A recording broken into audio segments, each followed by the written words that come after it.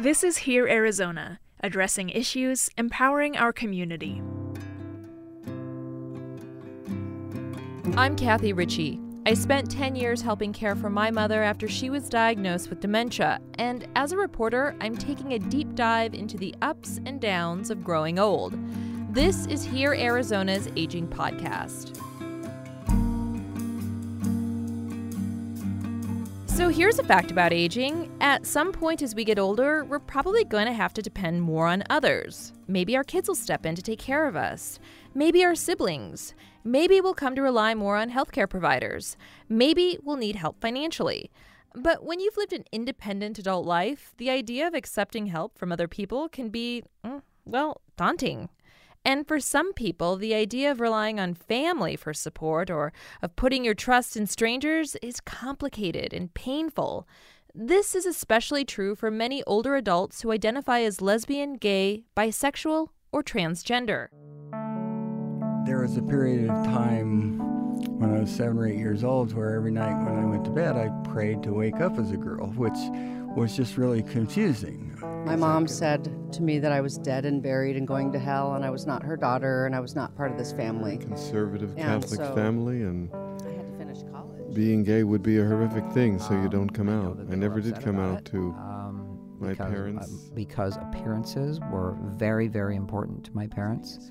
And wondering why I didn't fit, and wondering what was wrong, and having this pebble in my shoe and not knowing what that was about. 20, 30 years ago, people weren't just doing that, and now I have straight friends. It got even worse in the 1980s. I haven't spoken to him since. Dead and buried and going to hell, and I was going to hell, and I was not. It was just really confusing. Being gay would be a horrific thing. If you've experienced rejection, judgment, or discrimination from those close to you, those traumas can leave deep scars. Photo album, but this is my whole family growing up in Arcadia. My dad's not in the photo because he must have been taking it, but 5 kids all on our bikes. We're ready Lori to go on a bike ride Provost is in her mid-50s, and she's And starting these to are my look memories. ahead to retirement. But she's also starting to look back on her life, and she's realizing the family rejection she faced for being a lesbian has impacted her in so many ways. The little curlers here, the little pink curlers. I know this is my childhood, and I know this is my lovely upbringing, but it's so far removed from me now, it feels like it must have been another lifetime. Lori is one of 5 siblings. She grew up in Phoenix, and she came out to her family when she was a 21-year-old college student. Her mother told her she was no longer welcome in the family, and that was that. She was cut off. Since my dad died, we've had to see the trust documents, and on every other page it says excluding my daughter, Lori Provost, in parentheses. It'll list the other siblings, and this is what's going to happen. And then on every page and every chance she got, she put excluding my daughter, Lori Provost. Lori runs her own marketing and communications business. She's been able to take care of herself, and she says it's not as though she was entirely banking on an inheritance from her parents someday.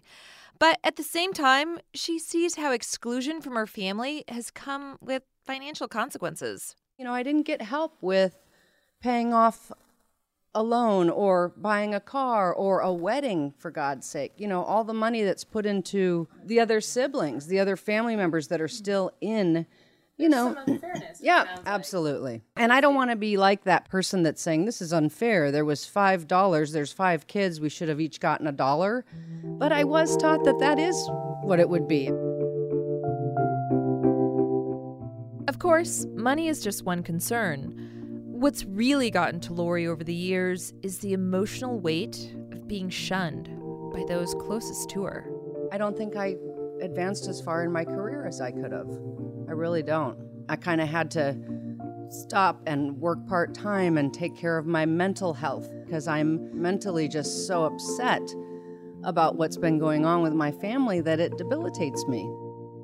Now that she's starting to think about retirement, all of those financial setbacks are starting to feel more distressing for her and for her longtime partner, Chris. And so there is a little pressure to make sure that we're both set up for the future. But there's another aspect of family that leaves Lori and Chris feeling less secure. I think the biggest difference for most of the people in the gay community as we grow old is that we don't have children. So Yeah, it's one of my biggest regrets not having children. I don't like to have regrets at all, but I am a children person. Like, I love kids. I wasn't going to do it on my own back in the day. It just didn't seem like an option, but I really wish I had my own children. that is often who takes care of their elders. Us not having that will mean that we have to come up with an alternative plan. Broken family ties, the psychological toll of rejection, the missed chance at becoming a mother. Those things add up, and now Lori's not exactly where she wants to be looking ahead to retirement. We've talked about putting up tents in our backyard and anyone who needs a place to be, but we have often joked with other friends about how we'll help each other. You can live here and we'll stay together, and it's like a community planning. Lori and Chris joke about it, but it's true. A lot of older LGBT people face these same challenges. You know, a woman today, if she's a lesbian, if she's 78 today, then, you know, she was born in 1940 and she has grown up with being told that she is mentally ill for being a lesbian. She's been told Sandy Davenport is now retired, but was formerly with the Pima Council on Aging. Pushed away by family and friends and community. Many times she's been rejected by religious organizations that she wanted to be affiliated with and told that she's an abomination, and she may have been arrested for being a lesbian. I met Davenport when she was teaching a no-cost workshop for long-term care providers and other organizations that work with aging populations. The program is called Project Visibility. It started in Colorado. The goal is to help these caregivers understand how to make LGBT elders feel respected and welcome. People in the corner and saying, "Are you gay?" We recommend using the check sheet you're going to see in your manual about what does my agency do as far as inclusive procedures? How can we improve our intake forms? So that they do Davenport not says a lot of someone providers don't receive any sensitivity training to help them serve diverse populations, and it can be easy to forget everything that older generations of LGBT people have lived through. Those changes have been very recent, that those kinds of laws and those kinds of labels as mentally ill have changed. Davenport says providers need to understand those traumas can have serious repercussions in so many areas of someone's life. This population is more likely to be experiencing depression. They're more likely to be isolated from family, who could be a support network. They're more likely to have reduced economic status. And it's not just that. We discovered from some of the research that LGBTQ elders are 5 times less likely to access senior services because of fear of being treated with prejudice or discrimination, neglect, or even abuse. Older adults often have more reasons to seek out social support or medical care. But what happens when going to the doctor brings up those same fears of discrimination? Oh, my body is definitely past its warranty period. Erica Kepler is in her mid-50s. I certainly am having increasing encounters with the healthcare system. It could be things like back pains coming in, arthritis. At my age, that becomes an increasing frequency. And for Erica, the challenges of dealing with the healthcare system are made harder because Erica is a transgender woman. She says she knew from the time she was a small child she wanted to be a girl, but it wasn't until she was in her 40s that she felt she had the resources to transition. Like I say, I decided I was going to change sex for the first time in 1970 and decided again in 2004, I guess. My life took a direction that didn't allow it, and there really was no information available that I could find back then. Erica knew transitioning would be a major life shift, and it would come with challenges. But she didn't realize some of the prejudice she'd faced would come from her own doctors. There are plenty of people in the healthcare profession who are kind and compassionate with us, but you really don't know. I mean, I did have an experience. I tried to use the same optometrist post-transition I'd used pre-transition, but my optometrist was obviously extremely uncomfortable with me, rushed through an exam, and that taught me a lot about how important it is to try to find practitioners, even for something like just prescribing glasses, that I need to find someone who will be okay with me, or I can't even know if I'm going to get a good pair of glasses. Imagine, that was just one trip to the optometrist. What if Erica needs more serious medical care? A 2018 study by AARP found 70% of trans or gender-expansive adults feared they might have to hide who they are in order to seek out long-term care. I am very concerned, and I think about it a lot, that some kind of physical or mental disability could come over me, and I, who am ordinarily a very independent, very self-sufficient person, would find myself in a situation where I simply couldn't take care of myself. And that does scare me. And at this point in time, I don't really know what I can do about that except to save money. Erica just wants to have the financial freedom to be able to afford the best care possible and to be able to choose doctors and caregivers who treat her with respect. But saving money for transgender people can be difficult too. The National Center for Transgender Equality has found nearly 30% of trans people live in poverty. That's more than twice the national average. Trans people are also less likely to own homes and more likely to experience job discrimination. And again, trans people face high rates of family rejection and might not have family networks to fall back on. I like to say transgender people are the bravest people on earth because of what we confront every single day, that we'll walk out of the house dressed ways that a soldier in Iraq wouldn't walk out of the barracks dressed as. We have to push through our enormous fear and confront a world which we don't know how they're going to react to us. For caregivers and the long-term care facilities that support older adults, it's not always obvious how best to accommodate communities who have faced these hardships. Our former CEO was LGBT, and she is one who kind of set the tone. But in recent years, it became part of our promise. Reverend David Reagan is with Beatitudes Campus, a retirement living facility in North Phoenix. We worked very hard to participate in pride parades. We had a bus with our name on it with many of our members. We have PFLAG, Parents and Friends of Lesbians and Gays, a meeting taking place right here, and that's very intentional. Reagan likes to say Beatitudes is radically hospitable, and maybe he is kind of a radical. The fact is, it's pretty unusual for a retirement community to be this welcoming to the LGBT population. Reagan says really showing support for LGBT people means not only putting up an equality sticker in the window, not just letting a same-sex couple room together. It's about building real connections and making sure everyone is fully welcomed into this new social scene when they enter long-term care. Jessica Meyer is Director of Success Matters at Beatitudes Campus. It's kind of like going to school as a freshman in college. You meet all new people, you have to find all new cliques, and that can be very off-putting, and some folks in many communities we know go back into the closet. And here, we're finding people are coming out of the closet.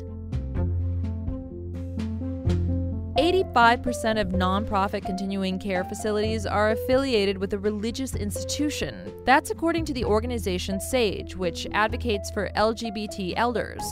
A lot of older LGBT people have experienced rejection from their religious communities throughout their lives. So maybe that's one reason retirement care can feel so hard for LGBT people. But Reagan says Beatitudes' acceptance of LGBT residents is built into its religious mission. The facility is affiliated with the United Church of Christ. That's what I think I love about our mission, is that we stand behind it. When we proclaim ourselves inclusive and open, we don't hide that. And we want people to know coming in here that everybody's welcome here. Not all facilities see it that way. A retirement community near St. Louis, Missouri in 2016 denied housing to a lesbian couple because they were in a same-sex marriage. The facility said its biblical core values mean it defines marriage as one man, one woman. And in many parts of the country, that kind of housing discrimination is still legal. That weighs on the minds of many LGBT people. You don't consciously think about it. It's part of your subconscious. It's always there. Bill Sabatino is in his mid-70s. His longtime partner, Dean Taylor, is in his late 60s. You never know. I was looking at condos to rent in Park City, Utah, and one was available, and suddenly when the owner found out who we were, it wasn't available. The family decided not to rent this year. Did that have anything to do with our being a gay couple? I don't know. I can't prove it, but I sure suspect it. Bill and Dean say since moving to Arizona about 10 years ago, they've had only maybe 1 or 2 moments when they've felt discriminated against. But Bill has been diagnosed with Parkinson's disease, and now the couple has started looking into assisted living facilities. And that nagging fear about discrimination is in the back of their minds. Dean says he thinks about the fact that Arizona outlaws housing discrimination based on race, religion, sex, but not sexual orientation or gender identity. I can tell you in terms of being a gay person that I'd feel a lot more happy if we had that in writing on the books, that there would be no way that it would be okay to discriminate in some way because you just don't accept LGBT people. Luckily, Bill says they've been pleasantly surprised by the process of searching for a home. I dared to ask the question each time, we're a gay couple, is that a problem? No, we'd love to have you, we'd love to have you. Now, 6 out of 10 didn't accept Parkinson's, but that was a policy written on their books, had nothing to do with our being gay. Some of them are still calling even after we told them we made our decision, we picked it. They still want us. That's pretty embracing. It's still an issue in a lot of places. We're just blessed that we haven't found it here in Scottsdale. We found the opposite here in Scottsdale. Dean and Bill are grateful that when the time comes to choose a long-term care facility, they'll have options. It means for now they can just focus on Bill's health and fully enjoying their time together. If we're going to live this time that we have, which is at a high quality of living, worrying about the end of his life or my life, we're going to miss the party. We're going to miss the fun. We're going to miss the good time. When it comes to retirement, LGBT people often just have more to think about.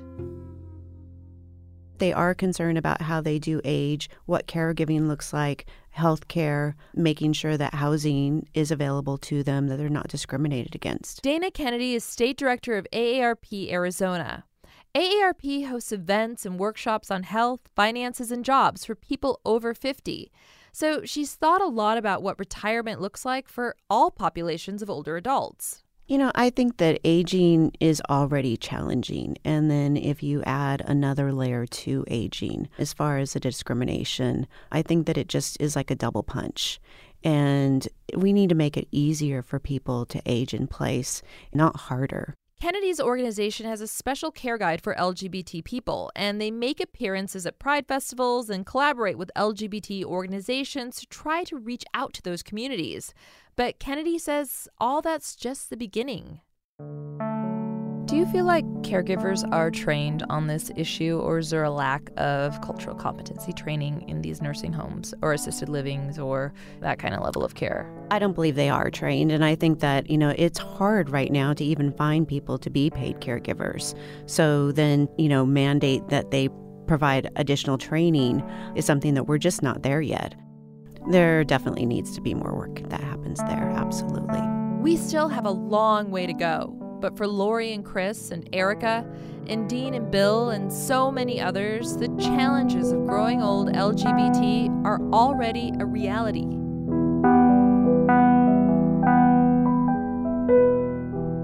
The median age of Americans is getting older. By 2050, the number of Americans 65 and older is projected to grow to more than 85 million. Think about it. Those 85 million older adults will have 85 million different life experiences. They'll have different needs, different skills, different families, different passions, and yes, different sexual orientations and gender identities. But one thing about all of them will be the same. They'll all need support.